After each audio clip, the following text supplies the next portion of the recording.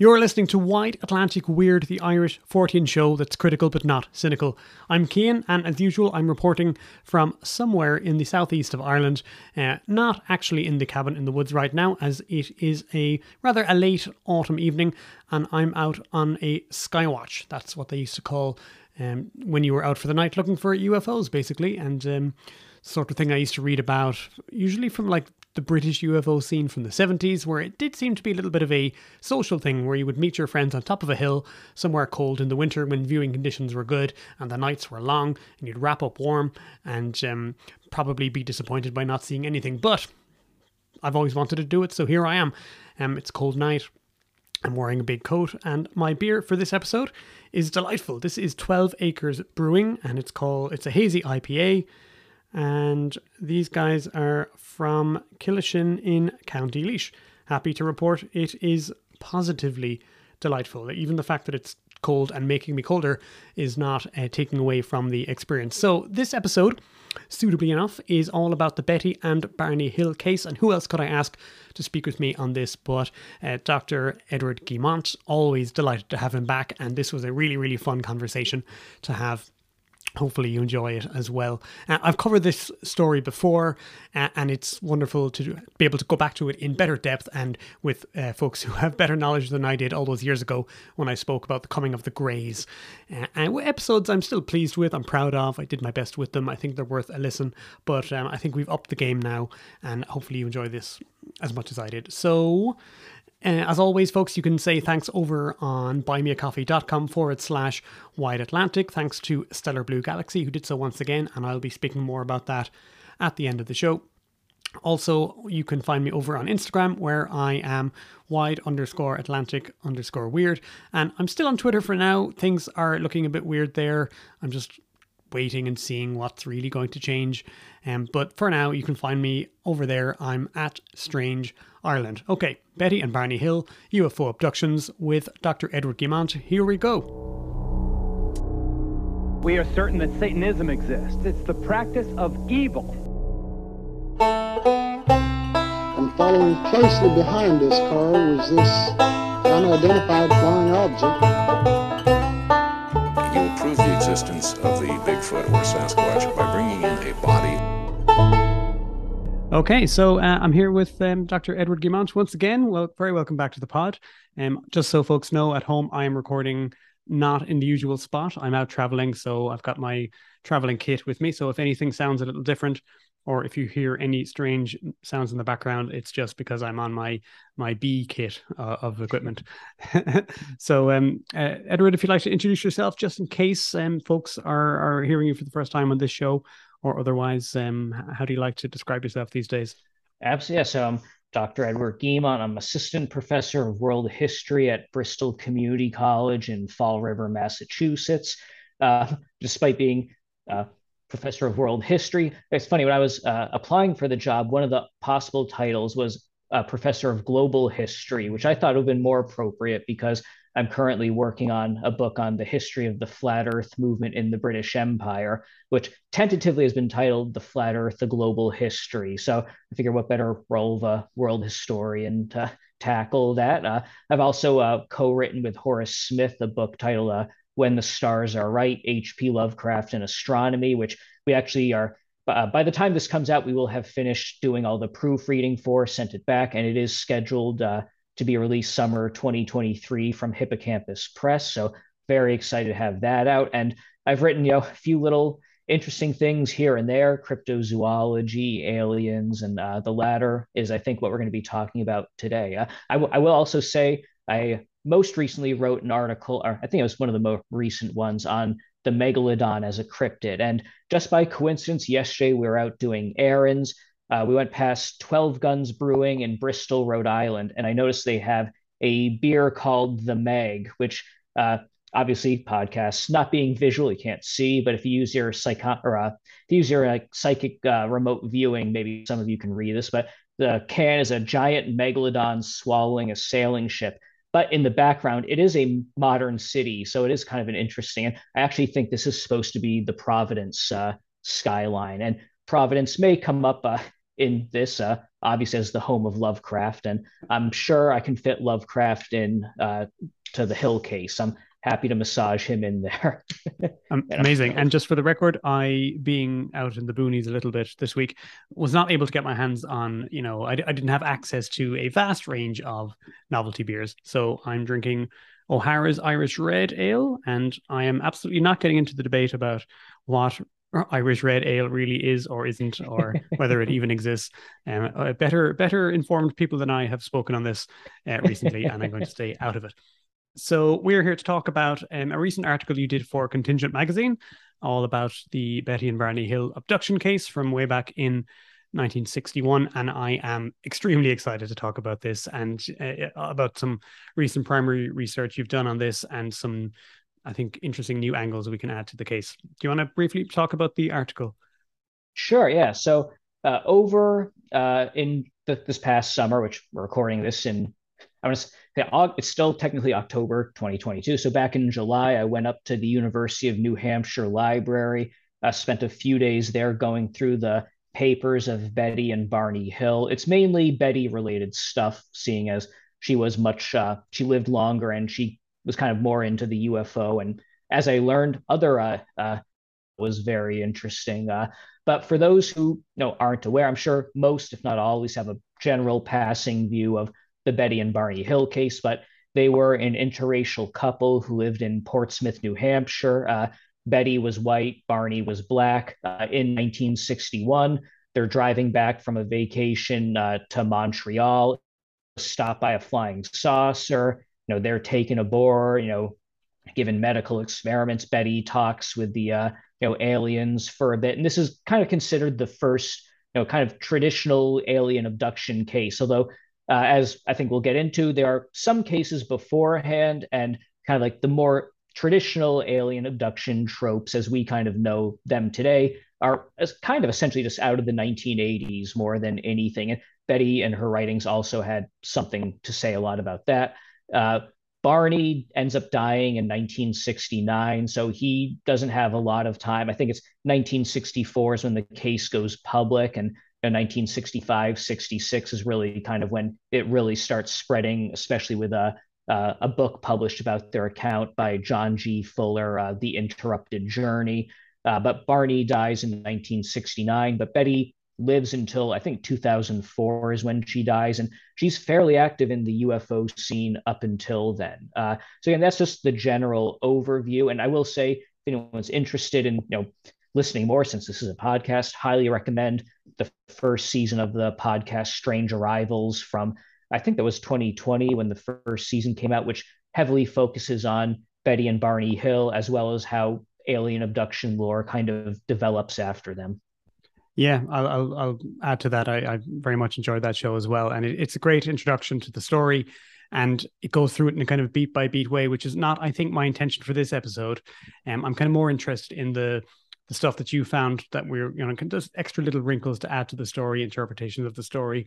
I will mention, I think, one of the reasons why this case is important is the afterlife of it and how it was important in changing the direction of ufology and contributing to what eventually became what we now know as the abduction phenomenon. Or and also, I think one thing I want to mention is how the story as we know it today is kind of an amalgamation of like things that the Hills consciously experienced that night, and then dreams that they had in the weeks and months following, and then information that came out in the supposed hypnotic regression sessions afterwards, and how the story, that the way that you read the story very often now, certainly amongst sources who are believers, is a kind of a massaged version of all of these things. And I suppose it's important to keep in mind that the story changed from iteration to iteration, and we're going to be dipping in and out of details that came from different parts of the story, and how the story was remembered and told in different ways, I suppose. Yeah, and like I mentioned also, the alleged abduction happens, I think it's September 19th, 1961. It's 3 years before this really becomes like public knowledge. And in those 3 years, they've been going to a hypnotist in Boston, Dr. Benjamin Simon, who, by all accounts, is not a UFO believer himself. As I mentioned, John Fuller writes the book The Interrupted Journey, and Benjamin Simon writes the introduction to it. I think in the introduction, he flat out says, I'm not really a believer of alien abduction. Actually, I think it's either the first or second sentence is him saying, this is an interracial couple. This is a tumultuous time. This may be just a bunch of stresses from the stresses of being in an interracial relationship, which I think there is some degree there. And there's some interesting things, I think, to draw out about how those tensions are reflected in how they view things differently. But in those 3 years, there's a lot of back and forth, which Dr. Simon notes also, of how Betty and Barney are having different accounts initially, different depictions of the aliens, and even just them discussing their own cases with each other. I think there's a lot of evidence that Barney's accounts kind of get a bit more altered to reflect Betty's accounts, and especially after Barney dies, a lot of the story is in Betty's hands, which again is not to accuse her of being malicious and changing anything, but it's just everyone has their, and especially as it gets into the 70s and 80s, 20 years on, that's going to change a lot of the way that it's remembered also. And so we do have kind of just that one account that it ends up getting multiplied, especially once kind of the more substantive abduction era begins. And tell us a little bit about your trip to the University of New Hampshire and checking out the archives yourself. So this was my first trip back to doing any kind of primary archive research, really since 2016, when I'd finished doing the last of my dissertation research in the UK. I was originally commissioned to do this article for Contingent, making it about kind of explicitly about archival research, which is kind of why I bring up elements of that. And I'd done a few small trips to various museums and libraries since, but this was the first time I was going long distance, staying overnight at a place to do research. And it did dawn on me, I'm driving a long way through these rural New Hampshire, roads to get to the university. And I did drive right past their residence in Portsmouth also. So it was kind of like, I wonder if, maybe something will, but unfortunately nothing did. But I will say, I was there 2 days. It's a university library. It was in the summer. It was right after the July 4th holiday in the US. So the 2 days I was there, I was the only person in the library's archive room, which is fine with me. I was just me and the reference librarian, and she pulled out all the materials for the Hill file, so I had them all on hand, which is great because usually when you go to archives, you take one box out at a time, you look through it, you have to return that, get the next out. But having it all there on hand was a really great thing to have. And I am curious about how many people who come to the library are looking at the Hill stuff, because again, while I was there, I think the one phone call that came into the library was clearly someone trying to get access to the Hill material, I think for a TV documentary. And it's just a few months before I went there, the Discovery Channel or Discovery Plus app, I think in the US, had a documentary on the Hill case, and they were there in the same archive room also. So I think the Hills are a big draw, much as Nessie is a big, tourism draw. I think the Hill materials are a big draw for the University of New Hampshire.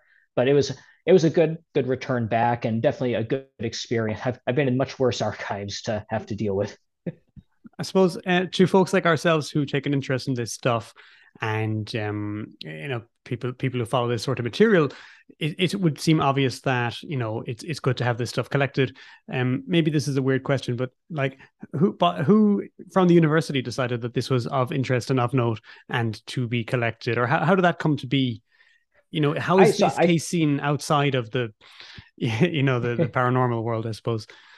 Well, because I think what's important to know is this is not the archives of Betty and Barney Hill at the University of New Hampshire are not, the Betty and Barney Hill abduction art. It's the Betty and Barney Hill papers overall. And especially before Barney died and before this got publicized, they were a notable couple in New Hampshire politics. They were very involved in the civil rights movement.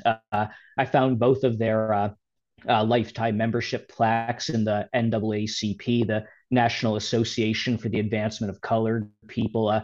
Barney was the head of the Portsmouth Political Action Committee of the NAACP.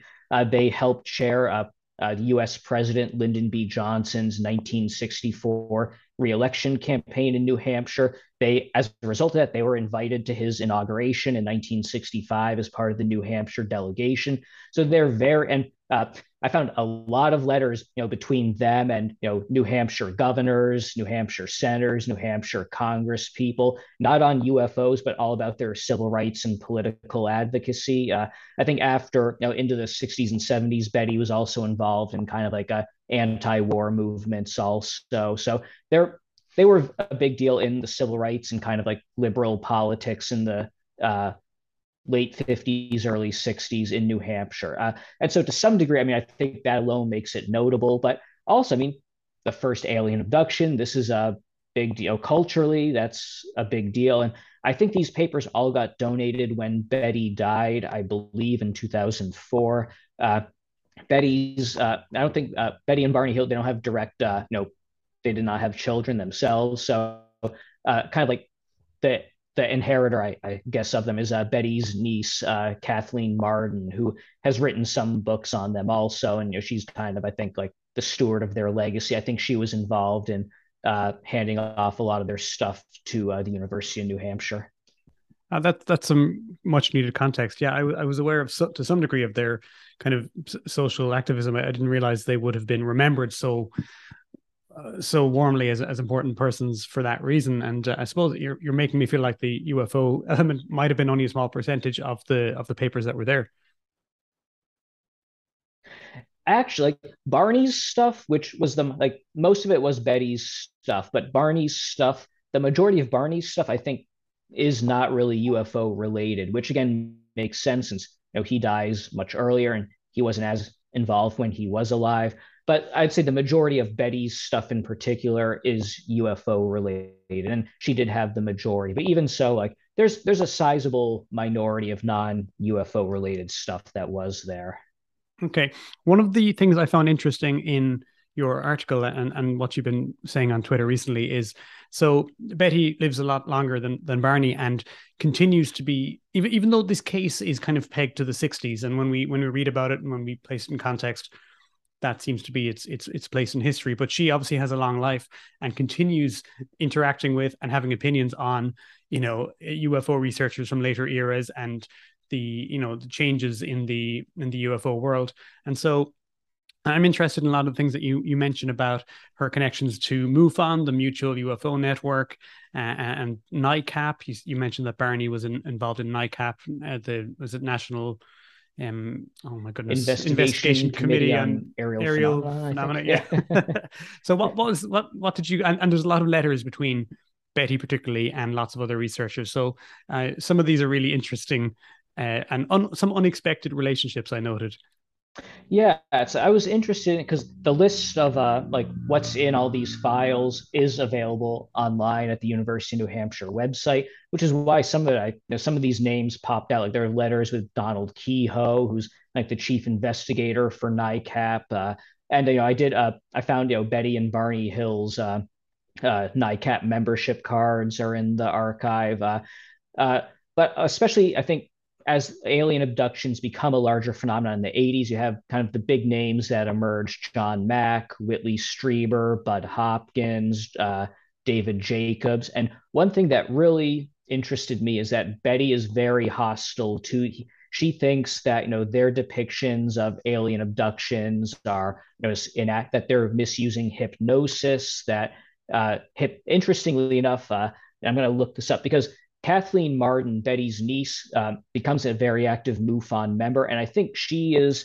officially involved in training MUFON. She's the head of the MUFON citizen reporting section or something. So there's at least a period when Kathleen Marden, who's essentially an extension of the Hill family, is involved with helping to train all of MUFON members in recording recording UFO sightings, which is especially interesting because by 1977, I think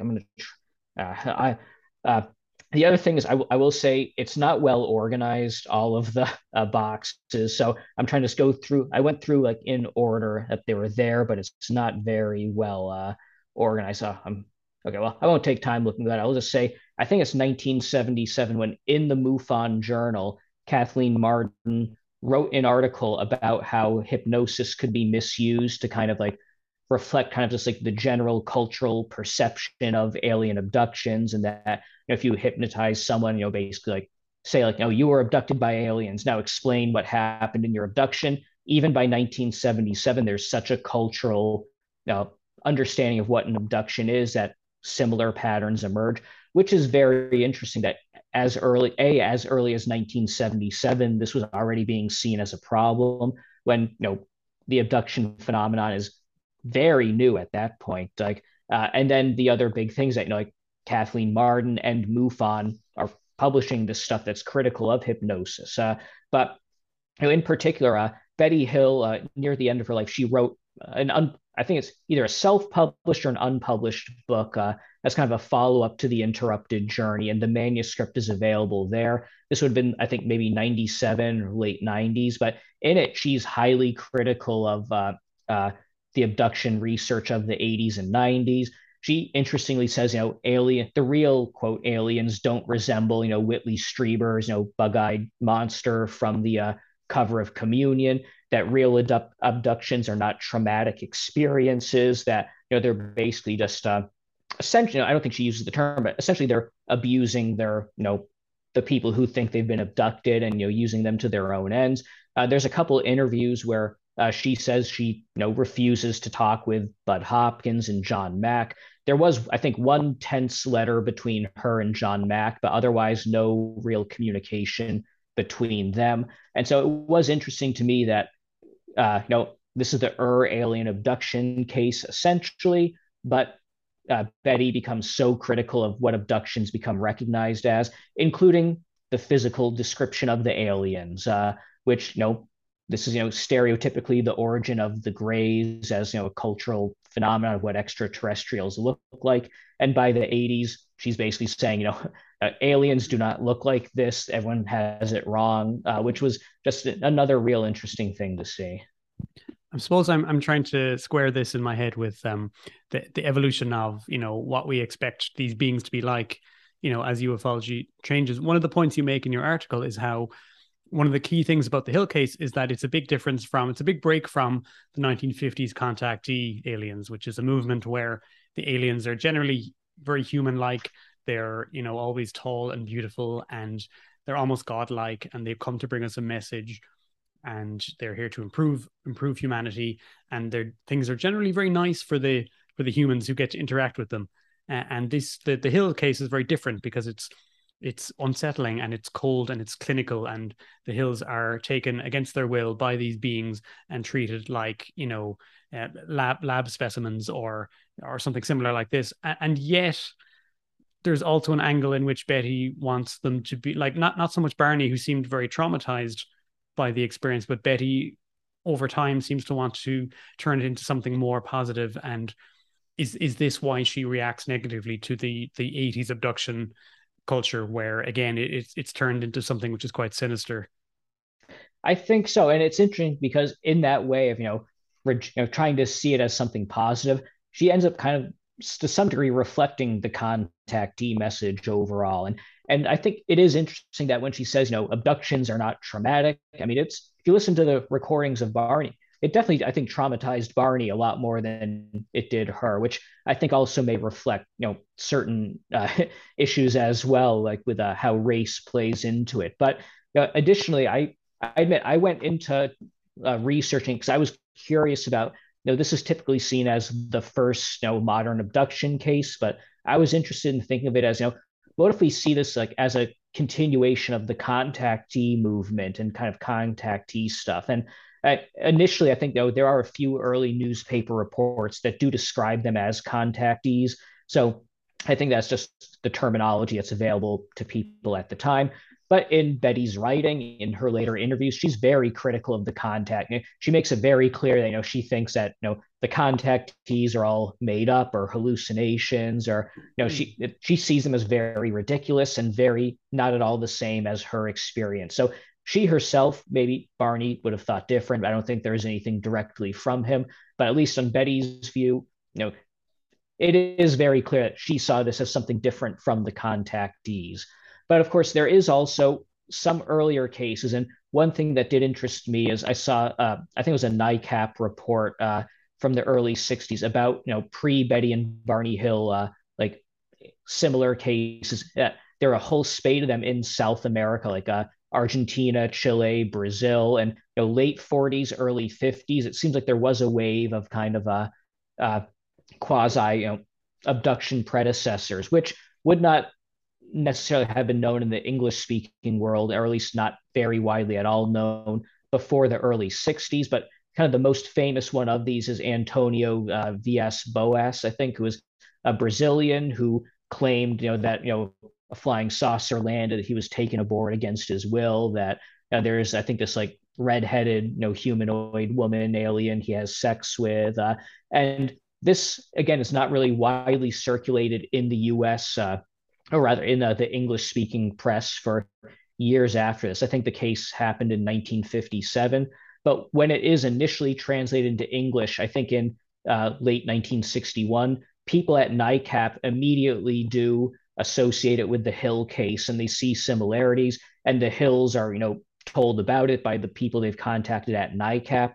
So it is interesting that this very early quasi-abduction case from Brazil, the Hills are some of the first people in the English-speaking world to know about it. And I do wonder how much that, they may have absorbed some of the Villas-Boas case, especially because that's much like the Hills, a story that some of the details do change over time as kind of a more extensive translating becomes available, and the story becomes more widely circulated. So I was very interested that, there's that very explicit rejection of the contactees, but potentially a much closer link to the Villas-Boas case, and how they're both circulated in the English-speaking world. That case is always brought up, and and for me, it's always been a little bit murky as to exactly what the timeline was and how likely they were to have come across it. I suppose for years I've just presumed out of hand it was obscure, and because it wasn't written in English, they were unlikely to have come across it. But with that in mind, some of the power of the Hills case comes from its place in history and the idea that it was, quote unquote, the first, and that the Hills were unlikely to have had much information about UFOs, and certainly that they wouldn't have had access to some kind of like template story that matched what happened to them. But I'm aware that Betty in particular did have an interest in UFOs, maybe even going back to before the initial sighting in 1961. I wonder if you could say a little bit about that. And that's another interesting thing, because one of the things I saw I forget if it was an interview she gave or in her manuscript, but she is very critical of the idea of repeat abductions. I think this may actually have come up in let me look, just check through. This comes up in a letter she wrote with J. Allen Hynek in as early as 1967, I think. But she's very critical of people who are repeatedly abducted by aliens, like Bud Hopkins in particular really highlights the idea that like they're like the lineages of people who are abducted, and aliens will like repeatedly abduct people throughout their lives. And in this interview, Betty explicitly says it was like just a freak occurrence, and we just happened to be driving down the same road that the flying saucer was passing overhead, and they picked us up, and it was bad luck. So it is interesting that she's very against this alien abduction is just something it's not very likely to happen. But later on, she does increasingly see UFOs. She talks about how, which I think is something else that was very interesting, that when she was younger, like her mother would hear like people knocking on the door in the middle of the night, which Betty, some reason, associates with the aliens like knocking on her like mom's door in the middle of the night, which also kind of brings to mind not just the obvious kind of parallels with Bud Hopkins, but also kind of like a targeted individual type thing of the people who think they're like being the subject of these unknown harassment campaigns. And I think there is just, this is beyond the hills, but I've been interested in the idea of like the targeted individual phenomenon as having a lot of similarities with alien abduction accounts. I don't know if I'm necessarily the one to look into that, but I think there is something there. I'm not sure on the timeline here, but am I right in thinking that Betty had a sister who had seen UFOs prior to the 1961 sighting, or had Yes, some yeah. interest? And I know Betty took, like, she read Donald Kehoe books about UFOs from the library. And I'm just keen if you're aware what the timeline is there. Is this like before the sighting, or is it after the sighting but before the hypnosis, or how might it have contaminated the story? I think that was before the sighting itself, and if I'm remembering right, but also she had an interest in like psychic powers and like psychic communication. Which, when you think about like the idea of the aliens having these hypnotic psychic abilities with minds, that's something that I think is also uh, interesting to take into account. Another thing that did come to mind when I was working on this was, she several times the aliens are described as having Asian characteristics, which among many other kind of racial stereotypes that, like at some points they're referred to as looking Irish. In some cases, they're referred to as looking Italian. So there's an interesting racial component there. I think later on, Betty talks about how she was influenced, or she compares them to, I think, like Inuit or like native Alaskan type peoples who have kind of like epicanthic folds on their eyes but are adjusted to cold. Betty is very adamant that the aliens must come from a cold planet. So this is one of those details that comes up.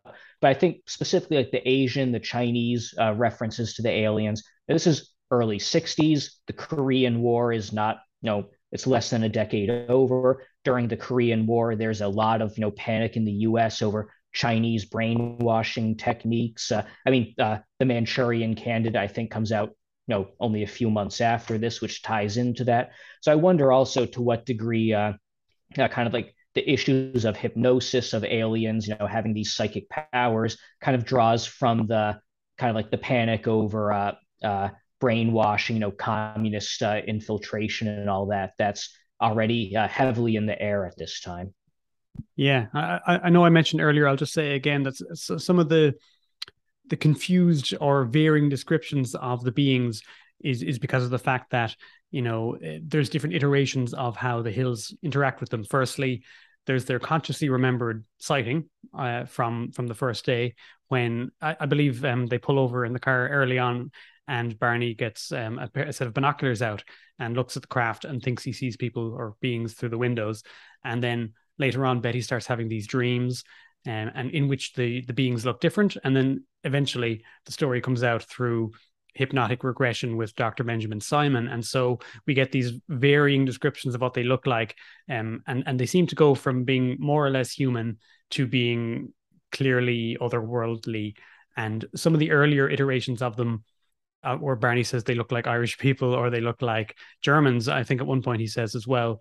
And I think he even uses the word Nazi. And so it seems like, I suppose we'll never know for sure. And it seems likely that these would have been people who would have been antagonistic to him during his life. As a Black person living in that part of America, in those big cities in the East, the Irish were frequently at odds with Black people. And also I believe he served in the army during the war. And so the figure of a German or a Nazi would have been one of antagonism for him also. Yeah, Barney was in the U.S. Army in Europe during World War II. Actually, I saw his military discharge papers.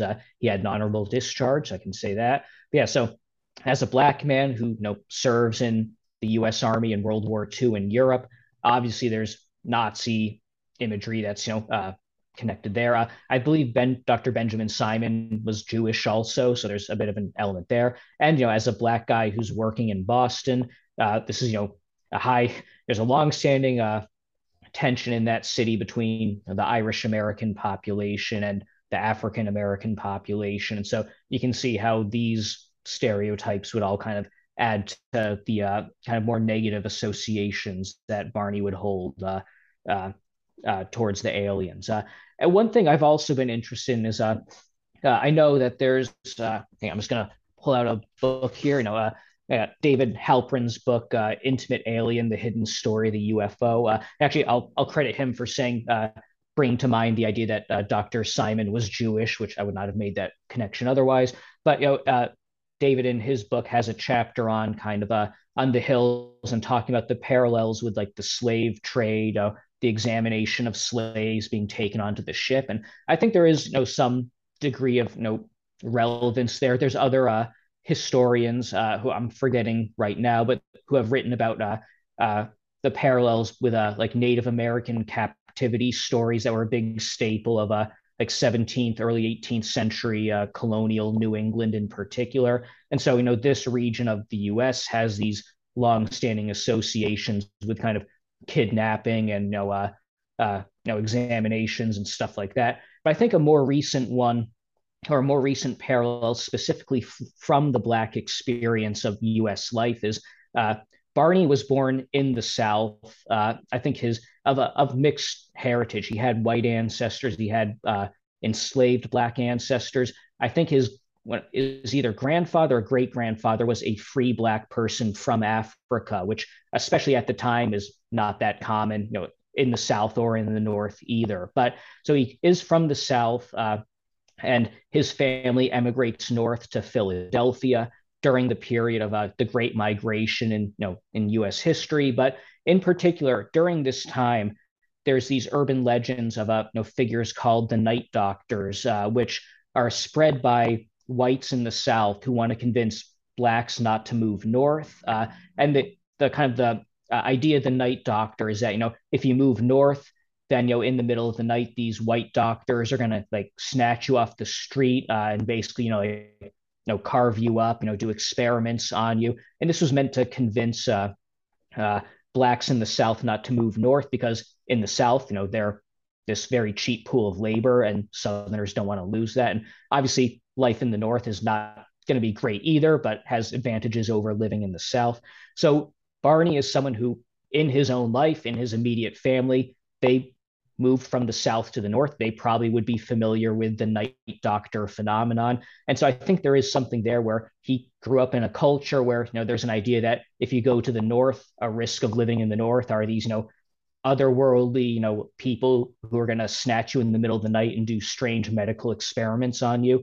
I think there's something to the idea that this may have contributed to, especially the more traumatic view of abduction that Barney has compared to Betty. And I wasn't able to find anything in the archives confirming this, but I still feel like this is a strong avenue to explore for other researchers.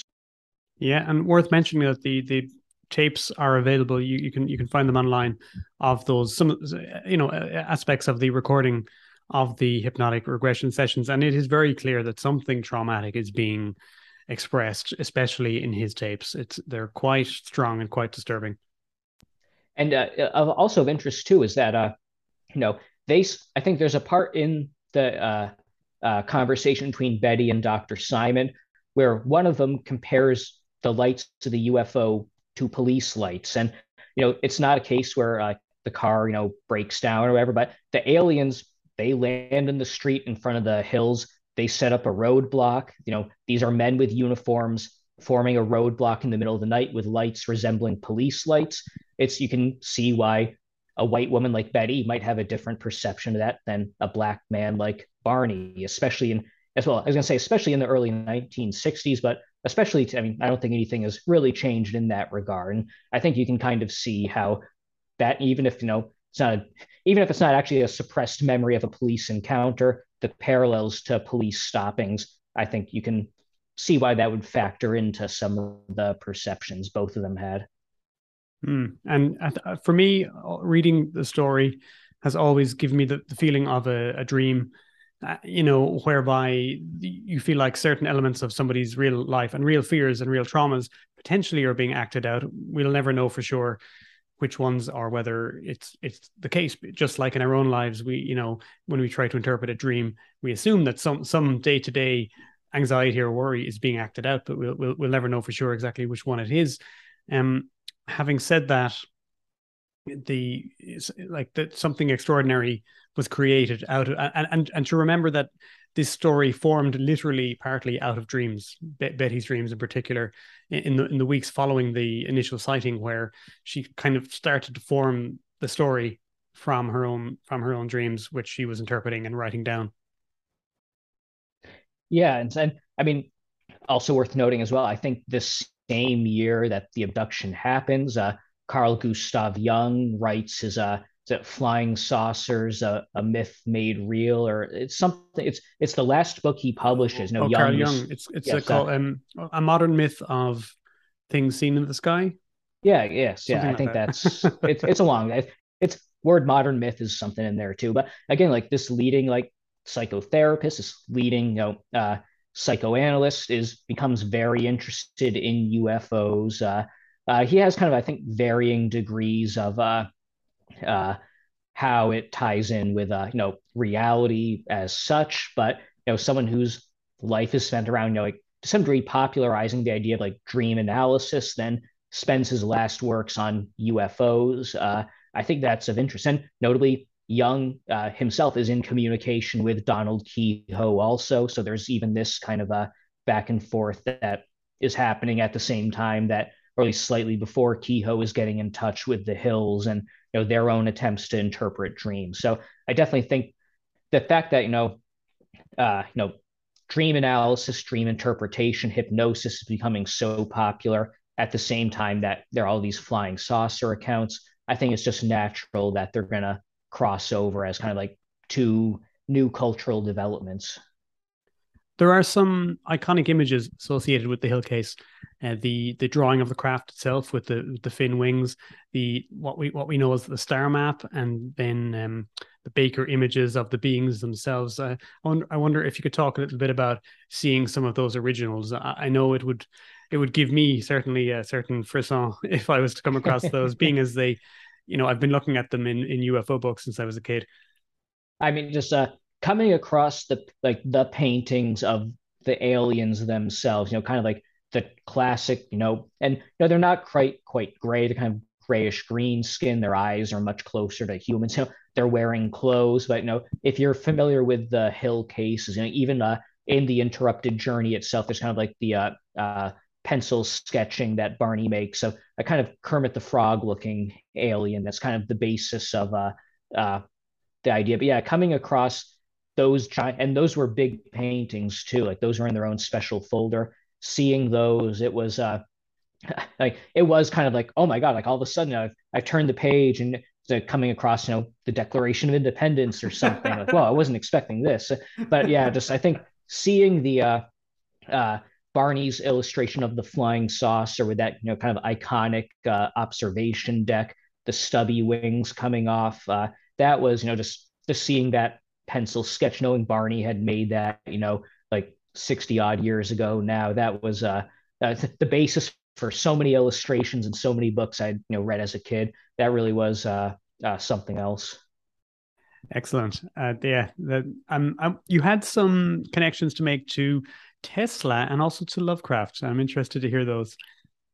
Yeah, so I'll start with the Tesla one because this is something that is in the Interrupted Journey, it stuck out to me when I saw that, but it's something that I haven't seen a lot of people pick up on. But kind of like when the first kind of news starts spreading out in 1961 that there was some kind of alien reported sighting or people being taken aboard a flying saucer, it starts to spread through the UFO community, and in particular, there's some convention, some aerospace convention coming on, like in Washington, I think, and there's these. I think there were two engineers, but they were writing, or they were presenting a paper on the history of attempts to communicate with alien life, and they're including kind of like Tesla's claims for communicating or picking up alien radio signals, which is something he did claim happens. I think it's now believed he may have been picking up signals from the magnetic field of Jupiter. But again, Tesla and his connection with aliens, that's kind of become like an staple of conspiracy theories too. And there was at Amherst College in central Massachusetts, an astronomer, David Peck Todd, I think, who came up with an idea of, using kind of like giant balloons to lift radio antennae into the atmosphere to listen to signals from Martians. So late 19th, early 20th centuries, there is kind of this early like field, like kind of like the first like 25 years of the century, this very active field of attempts to use radios to communicate with Martians at the time. And so it's these two figures who were using or who are presenting a paper on kind of what we would now call SETI, who then like hear about the story. And I think they're the ones who pass it on to Donald Keyhoe from NICAP. I will say, as a brief connection to kind of also segue it into Lovecraft. So this astronomer, Donald Peck, I'm forgetting which way his name is, but this astronomer at Amherst, he had corresponded with some of the astronomers that Lovecraft knew from Ladd Observatory in Providence. So there's that little connection there. But I found out Donald Keyhoe himself has a Lovecraft connection, which again, I don't think anyone had really picked up on before. But Donald Keyhoe wrote 4 stories for Weird Tales magazine, which, for those who don't know, this is the magazine that Lovecraft published almost all of his main stories in. 2 of the stories that Keyhoe published were in issues that also had Lovecraft stories. And Lovecraft, he would read all the issues, but especially his own issues. So without a doubt, Lovecraft at least knew of Donald Keyhoe as an author. Donald Keyhoe read Lovecraft, at least some Lovecraft, without a doubt. I think that's also just, that's a great connection right then and there. The other thing that I was really hoping to find evidence of, but I wasn't able to, unfortunately, is that in 1945, August Derleth, who's the publisher who had kind of taken over Lovecraft's legacy after Lovecraft died, Derleth puts out an Armed Services like paperback collection of various Lovecraftian stories that Lovecraft had written. This gets circulated around U.S. soldiers stationed in France, and actually this is seen as these stories then get read by French people, which is part of the reason why Lovecraft kind of gets a serious reevaluation in France even before the United States. So these Armed Services publications of Lovecraft include, some of the stories that involve, like people getting their brains taken out by aliens and flown into space, or, ideas, the government rounding up alien hybrids and putting them in, detention centers, or, alien objects crashing into New England. So I did make me wonder, did Barney read this, Lovecraft anthology that was circulated around the U.S. Army at the exact time he was? I mean, I wasn't expecting it, but I really would have loved, to find some letter by Barney being like, "Oh, this reminds me of that book I read in the Army, 15 years ago." But I wasn't able to. But I still think, I don't think it can be discounted that there may be a little tiny seed, maybe, who know. I keep the dream alive of that, but that the finding the Keyhoe Lovecraft connection was kind of like a very mind blowing thing. And since then, there's another article that came out over the summer in the Crypt of Cthulhu publication that mentions one of Lovecraft's close friends was a poet and artist in California named Clark Ashton Smith. In the mid 1920s, Clark Ashton Smith sees this giant black cylindrical object flying overhead. He writes about it to Lovecraft. Lovecraft is like, "Oh, that's really weird. I don't know what that was." I mean, cigar-shaped, black UFOs. That's ahead of his time. So Lovecraft did, have a friend who, we would have to say saw a UFO, which also is kind of interesting in retrospect. I've always presumed Lovecraft would have hated the UFO phenomenon if he'd lived long enough to see it, being as he saw himself as the kind of an arch skeptic of such things. I don't know if that's... No, well, we do actually have an account of Lovecraft as a UFO debunker in 1909 on Christmas Day. So again, in the late 19th century, early 20th century, probably many of your listeners know this, but just, there are these waves of what are called the phantom aircraft, mystery aircraft sightings, one of which was in late 1909, early 1910, centered in New England, the supposed Wallace Tillinghast airship. But Lovecraft writes about in several letters over many years that Christmas Eve, he's in downtown Providence. All of a sudden, the crowd of people go, "Look, it's Wallace Tillinghast airship going overhead. Look at that bright star. It has to be, Wallace Tillinghast aircraft." And Lovecraft said, "Oh, I looked up and it was just Venus overhead." So right off the bat, you could argue Lovecraft is there at a UFO sighting, at a mass UFO sighting, and he kind of pioneers the no, it was just Venus. That's all it was. It was just Swamp Venus. So, gas. yep, exactly. So I'm going to make a sieg now. I'm going to say that the idea of Lovecraft's work being available in France and influencing French writers, of course, leads us to the book Morning of the Magicians by Paul Wilson-Bergier in 1960, which is a key source, or relatively, mid-century source for ancient aliens, ancient astronauts ideas, which kind of is like a sidestep from alternate archaeology, which is something that Betty Hill had an interest in, as I believe you found in the archives. Yes, I mean, not just an interest in alternative archaeology, but she was interested in what at the time was called ancient astronauts. One of the things I saw on the website of the university listing was like letters with correspondence with Eric von Daniken. When I saw that, I was just like, oh my God, this is the mother lode right here. I get there, I look through it, and basically Betty had written Eric von Daniken a letter. Unfortunately, the copy of the letter itself wasn't there. And in return, Eric von Daniken had sent her a form letter, which is just like, oh my God. Like, did he realize, or more accurately, did his secretary, realize, but just, I mean, you have to wonder, you have to think that von Daniken didn't know that, but also kind of maybe is of interest in like early 70s, Betty and Barney Hill probably weren't as big names at the time. So it is kind of an interesting relic where, if it had been maybe a few years earlier or a few years later, arguably von Daniken may have just been like, oh yeah, that's I got to respond to her. But I think maybe she wrote like just at the time when her own story was kind of at the nadir. But interestingly, there are a number of people who are members of the Ancient Astronaut Society that do write to Betty Hill, and they commiserate over Carl Sagan. They're like, yeah, Carl Sagan sucks, doesn't he? Yeah. So, so that's an interesting development too.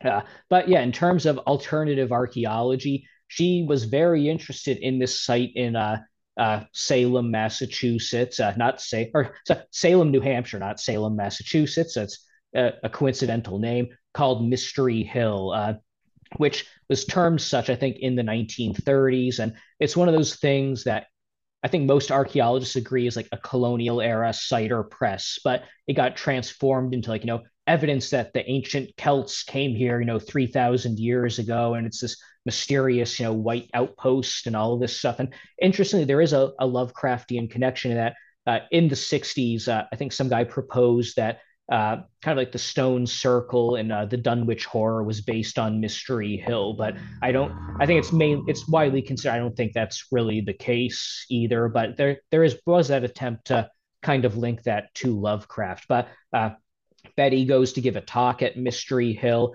I've learned from David Goodsword, who's written a number. I think he wrote like ancient stone relics in New England. I think it was the name of the book, but he's mentioned that I guess the publicity, the PR figure who was in charge of like publicity for Mystery Hill was also Betty's personal publicist. So interesting, a guy promoting both areas of that alternative views there. But yeah, it's not only just was she interested in this kind of pseudo archaeological slash like revisionist history site, but she's very interested in psychic phenomenon. Also, there's a few like psychic like associations that she gave talks at. In the 70s, I was able to find letters from a few articles were about like like why psychic powers are connected with aliens and stuff like this. And so she, I guess, what Jeb Card would call the paranormal unified field theory. She was an example of that. One weird thing attracts another. I was being too polite calling it alt archaeology. It is pseudo archaeology. That is, yeah. I'll put that out there. I mentioned something called the star map earlier, and maybe we'll just clarify what that was. And was that something that you were able to find in the archives as well? Yes, I found several drafts of the star map, and again, for people who aren't familiar, part of Betty's story is that when she's on the alien ship, first off, she's given this book. She basically says like, no one's going to believe me, and one of the aliens hands her a book and was like, here, take this back. And then kind of like near the end, the alien leader is like, what are you doing? Give me this back. Like, what do you think? You're taking our book with you? But so connected with that, one interesting thing was I found a letter from Stanton Friedman, who is probably best known for his promotion of the Roswell story, but was also involved with the Hill case, and he co-wrote a book with Kathleen Marden about the Hills, maybe about like 10 years before he died. But this letter from Stanton Friedman suggesting that based on the symbols Betty had written, maybe the aliens who had given maybe the alien book that she had been given was similar to the Voynich manuscript, which is this famous kind of like pseudo or it quasi hoax book, and that possibly, I don't think it's doubted that the Voynich manuscript is a book from, I think it's the 17th century, but possibly was just a hoax book at the time. And there have been also, to connect it with Lovecraft, a few efforts to claim that the Necronomicon was influenced by the Voynich manuscript, which again I don't think is really the case, but funny to think of that. But also, besides this book that is, according to Friedman, linked to the Voynich manuscript, there's also a star map that Betty has shown. She famously asks the aliens like, where's your home star? And they point out, where's Earth? And they go, I don't know, where you tell me where Earth is on this map. And okay. But then under hypnosis, she tries to recreate the star map, and then her illustrations are published. And then in the early 70s, there's a amateur astronomer named Marjorie Fish, who then decides she's going to recreate a 3D model of the star map and try to match it to actual known stars. And she believes she actually is able to do this. Notably, a lot of her the calculations and observations she uses for stars at the time are later revised, so it doesn't quite stick. I believe later on, Marjorie Fish also basically admits yeah, I was wrong on that. But because of this, she believes that she's identified the alien homeworld as the star system of Zeta Reticuli, which of course becomes, now long-standing, just accepted part of UFO folklore, that the Greys are from this actual star system of Zeta Reticuli. I suppose I want to carefully delve into a murky topic on this and just get your own thoughts on it, which is the origin of the Greys a little bit more. And in many descriptions of the evolution of how we came to the concept of the alien Grey, and I know I've done this myself, a common take on it is that you have the creatures as described by Betty, and then you have the TV film adaptation in 1975 called The UFO Incident, where the Greys are kind of more inhuman. They're these short, bald beings with big heads and big eyes. They're not quite the modern Grey, but they're a step in that direction. And then in 1977, we get Close Encounters of the Third Kind by Steven Spielberg, and you're pretty much at the point then when they are the modern Greys, and then it goes into overdrive in the 80s and 90s with Whitley Strieber and Communion and the X-Files. I was wondering if you had any thoughts or ideas about this after looking at this material. Yeah, I mean, it is interesting that Betty herself reflects several times, like in both her second manuscript and in a number of her letters and interviews, that the depiction of the Greys that emerges in the 80s is a product of people kind of basing it more off of the out of the UFO incident and not out of like her actual memories and description. And so, again, as I mentioned, by the late 80s, she's explicitly saying, like the cover of Communion is not what the aliens look like at all. Which also is kind of interesting because it seems like she is accepting that, like there are aliens visiting the Earth. There is one species of aliens visiting the Earth, and they look, a certain way, and Hopkins aliens, Strieber's aliens are not it. And so there is that kind of interesting connection. But in her manuscript also, what really interested me is she's very emphatic that the aliens are from a cold planet, and so their physique is a result of them evolving in this cold climate.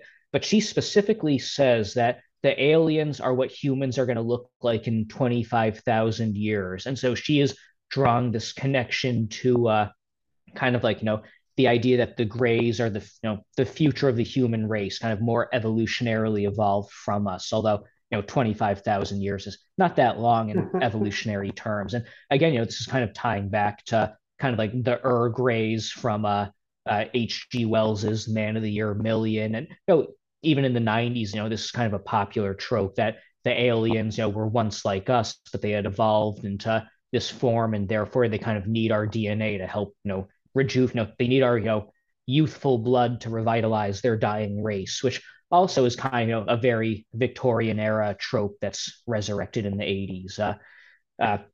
Connected, well, actually, there's some other stuff I can say about that, but I mean that the idea that she is buying into both, the Greys, quote, as they emerge, are not the real, quote, aliens, but also buying into this kind of like evolutionary path that emerges. I mean, it's frequently been observed that prior to the 70s and 80s, the way aliens were depicted in science fiction media was vast, and many there were many different takes on this, and it was a very wide range of creatures, maybe typified by the Frank R. Paul covers of Amazing Stories magazines, and every kind of crazy creature you can imagine. And it's not until the 70s and the 80s that we kind of arrive at this presumption and assumption that the Grey is the standard take on this. And I for a long time I was very influenced by the article Entirely Unpredisposed, which is Martin Kottmeyer, I think, writing for Magonia magazine Ultimate originally in the early 90s. And he posits, he says, well, there were things that were like proto-Greys in science fiction going back to the 20th century, 19th century. And there were many of them that we could point to. And a lot of them are like, yes, maybe, who I don't know. It's possible. We don't know who read what or who was influenced by what. The one I'm starting to feel like my take on this is changing. I'm starting to feel like we're kind of cherry picking a little bit by looking back at the past and saying, well, these were the creatures that mattered and these other ones didn't. But one thing I can't get away from, and you've just referenced it, and Betty has just said it, so to speak, is the Darwinian take, the evolutionary take, the idea that, we expect the aliens to be like us, but futuristic. And to go back to H.G. Wells, even in War of the Worlds, even though his Martians in that book don't look like Greys, the concept, the concept of the creatures in War of the Worlds is that they are entirely brain and their bodies have wasted away. And so this was a very Victorian idea of how we saw ourselves as being still important after Darwinism has removed, the religious take on history and prehistory. And so the idea that, well, we're important because of our brains, therefore in the future we will become all brain, our bodies will become frail, and you get the Grey. It's just it's the same idea. And when I take away all these other potential maybes from culture, I'm left with that idea, which I think might be the core of it. Yeah, and one thing that it was interesting too is that in her article, like the articles and stuff, it's also articles that Betty had collected over the years.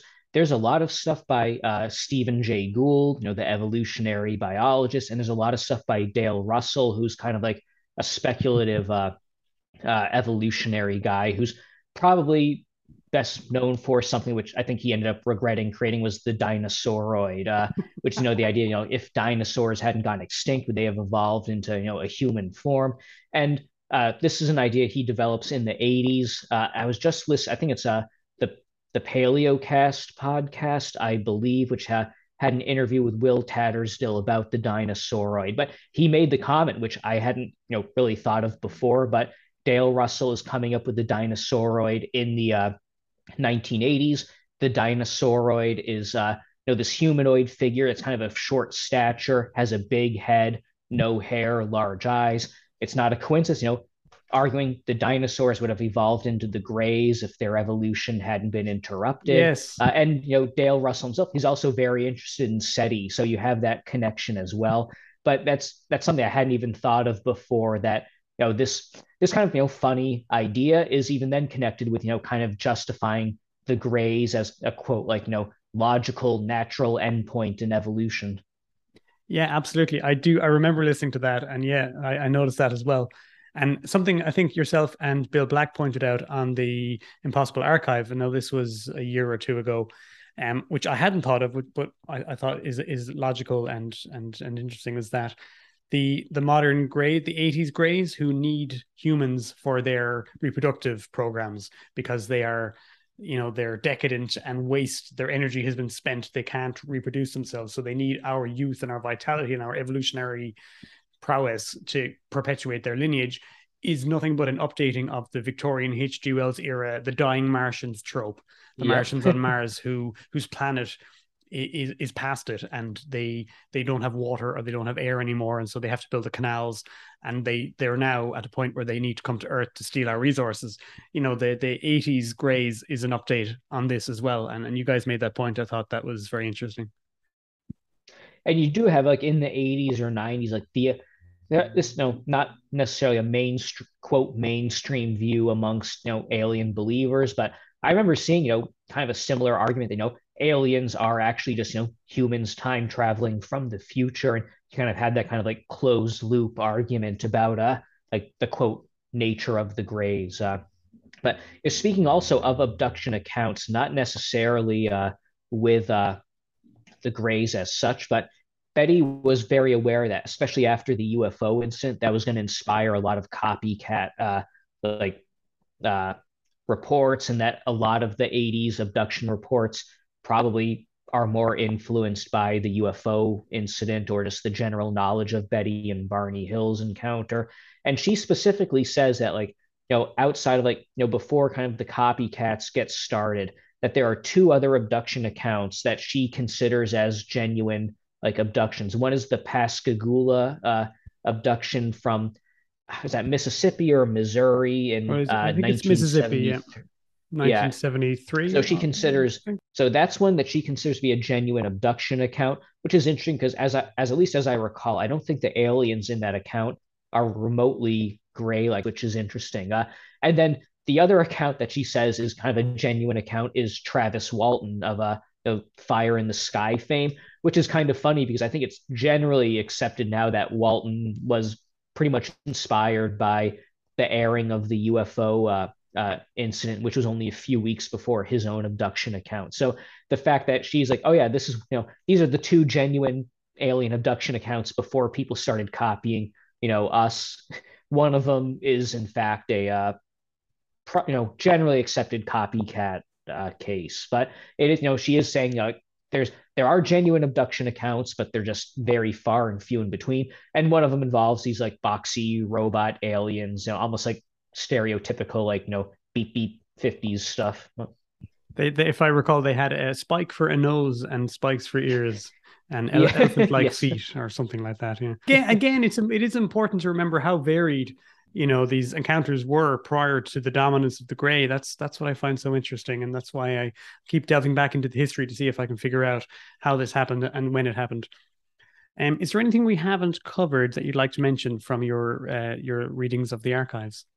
I will say one of the more interesting correspondence I found there is with a guy named Valery Sanarov, who is a Soviet anthropologist, which is interesting because he is one of the few Soviet researchers who was, and he didn't publish a lot, but he did publish some aspects of, UFO and alien research in Western news or Western journals in the 70s and 80s. So this is, it shows that, even across, the Cold War boundaries, the Hills story became known. I think she tried to mail him some stuff, and kind of the Soviet mail censors, picked him up out of. So I guess according to him, the Soviet authorities would confiscate any UFO related stuff being sent in the mail from the West, which I don't know. I'm not sure about that because if one would assume if that really was the case, they wouldn't let Betty Hill's postcards go through in the first place. So there's was it Our Strange Skies podcast? They had an episode on like Soviet like UFO stories. I forget. I'm forgetting when it was. I listened to it over the summer. Actually, I think when I was driving up to go to the Hill archives. But like, what's one thing is it is just really difficult to get a firm handling of what exactly the UFO scene was in the Soviet Union, because you don't know what is just being made up, what's being sent secondhand to the West, what's being sent by UFO people as deliberate misinformation to the West. So it is just really hard to figure out exactly what the UFO scene was. But interestingly, this researcher Sanarov, he mentions that there are contactee cases in the Soviet Union. There are some abduction accounts in the Soviet Union, which is interesting because kind of the official story I'd always read is that up until at least the very final years of the Soviet Union, there's not really widespread UFO or abduction cases being reported. But this is a guy who was a Soviet UFO researcher, and at least according to him, there were a number of abduction cases in the Soviet Union. I think that's room for a lot of research at some point. I don't know how or who, but someone I think could do a lot of interesting stuff there. Yeah, it makes me wonder what he might have been reading or what he would have had access to read about, Yeah. the abduction situation in the West. So this is the Hill case, clearly one of the seminal cases in the history of the subject. Do you have any final thoughts? Did this make you think differently about the case in any way? I don't know if it made me feel differently about the case, but it was useful to get a kind of more insider view, especially of Betty. And I think one of the more touching things I did read was there's some letter where Betty was describing the last day that Barney was alive, and she mentions how there was like a snowstorm in the morning, so they both took the day off of work, and they had this second breakfast, and they went out in the snow, and they were playing like pool in the evening, and then he had a stroke, I think, and the people in the ambulance knew him and were joking with him. So it was a very sad, just hearing about this kind of like last day they shared together. So it did help me, I think, see a more kind of internal human life of them. But yeah, it's just I would have loved to have met Betty. Missed her by a few years, but I think would have been nice to at least get the chance to meet her once in person. But I think I get a bit of a better sense of her as a person from going through the firsthand sources. That feels like an appropriate place to leave it. I will put a link to the contingent article in the notes. And where would you like people to find you and your work online? And what would you like people to know that you're up to? Just checking out my Twitter. My website's still in development. I thought for sure this summer was going to be it, but maybe next summer. I think by this point it's been a work in progress for around 2.5 years now. So you figure at some point I'll finally get done. But yeah, my Twitter is where anything interesting comes up. I publish that. I had a long Twitter thread over the summer of just kind of like posting in real time interesting stuff I found from the Hill archives. Some of that got put into the contingent article, some other stuff didn't. So it's worth checking that out as well. My current work, so I think the first time I was on this podcast, I was discussing my woolly mammoth article, and I just sent in the final. Over the summer I found a home for it in an upcoming journal, Aristea. I sent in just a few days ago the final version of that article. So hopefully in the next few months that mammoth article will finally be seeing the light of day. And there's some pseudo archaeology stuff in there as well. Some vague UFO related stuff in terms of kind of American Western myths. But yeah, so that'll be coming out somewhere someday soon. And yeah, summer of 2023, When the Stars Are Right, H.P. Lovecraft and Astronomy by myself and Horace Smith. Very excited to finally have that come out. I'll say I think the manuscript was 399 pages long. So I think hopefully it'll be worth the wait. Yeah, all exciting stuff. I'll be very happy to promote all of that as it comes out. This has been a tremendous treat. I've been looking forward to it for a while, and I knew we were going to get something special. So huge thanks for your time and your expertise. My pleasure. Always happy to wander back into the cabin in the woods. Hopefully I can find my way back too. All right.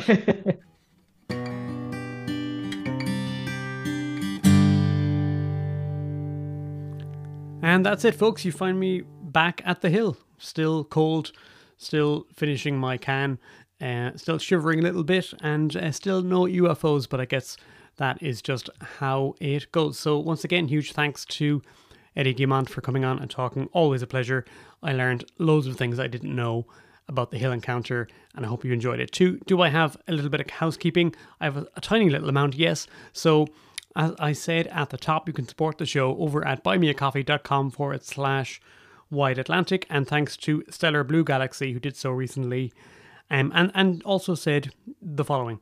Just finished the episode on Bram Stoker's Dracula and loved it. That's from at least maybe 2 summers ago.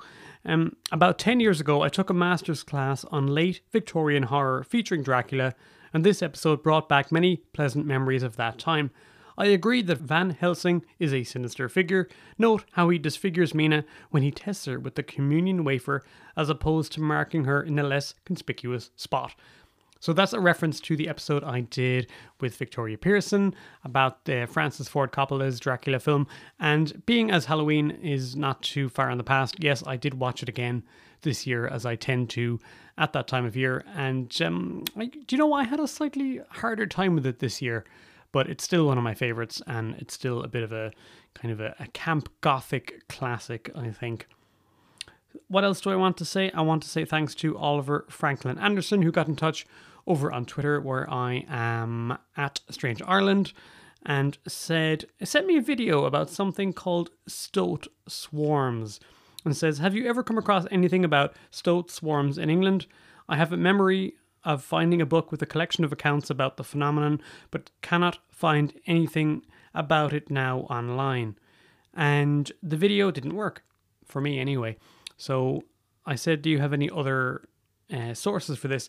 And Oliver said, I cannot find a single mention of it anywhere. My best guess is that it was from a paranormal compilation book published in the 70s or 80s. I got from the library, perhaps sourcing Charles Fort.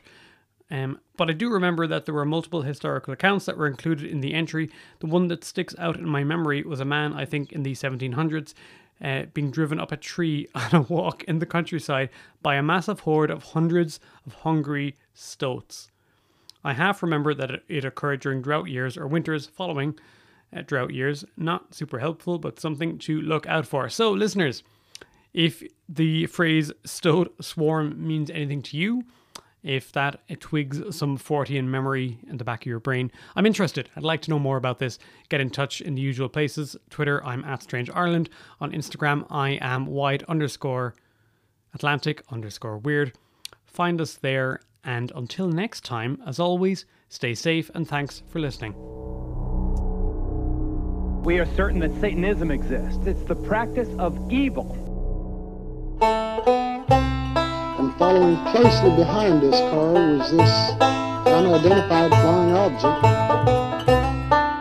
You will prove the existence of the Bigfoot or Sasquatch by